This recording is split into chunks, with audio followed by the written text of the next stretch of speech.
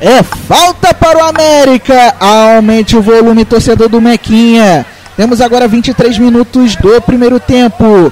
Diego Salles, Kinzel estão preparados para fazer a cobrança. A barreira do Resende sendo formada por 3 jogadores. Chega um terceiro jogador agora. O Daniel tá ali na barreira. O Daniel, centroavante do América, para atrapalhar a visão do goleiro Ranulli.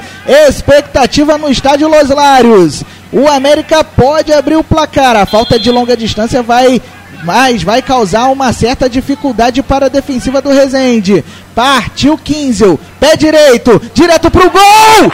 Golaço!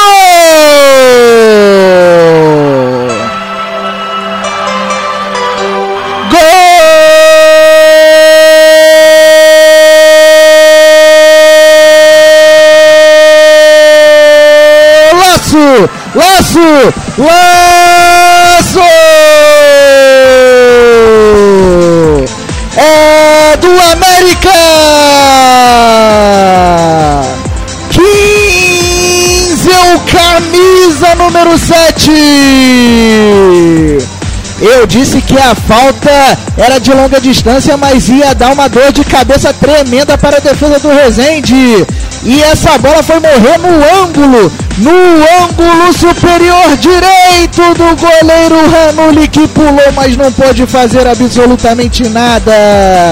Placar inaugurado no Estádio Los Lários, aos 24 minutos de luta da etapa inicial. Aí sim, Kinzel, para colocar no placar.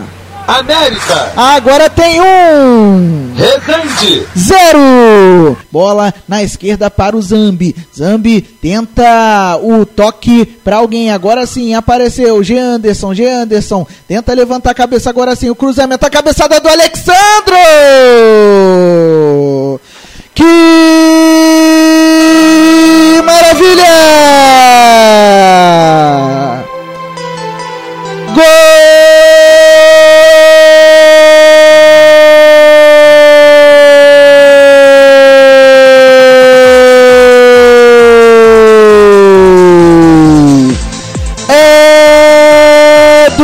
Resende!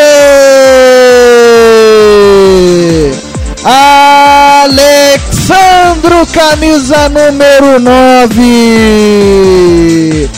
A marca do artilheiro, a marca do Alex Creu, a marca da experiência, a serviço do Gigante do Vale. Bola levantada na área e o Alexandro só testou pra bola morrer na bochecha da rede, vencendo o Deola. Aos 20 minutos de luta da etapa final aqui no Estádio Los Lários. Aí sim, Alexandro, pra colocar no placar.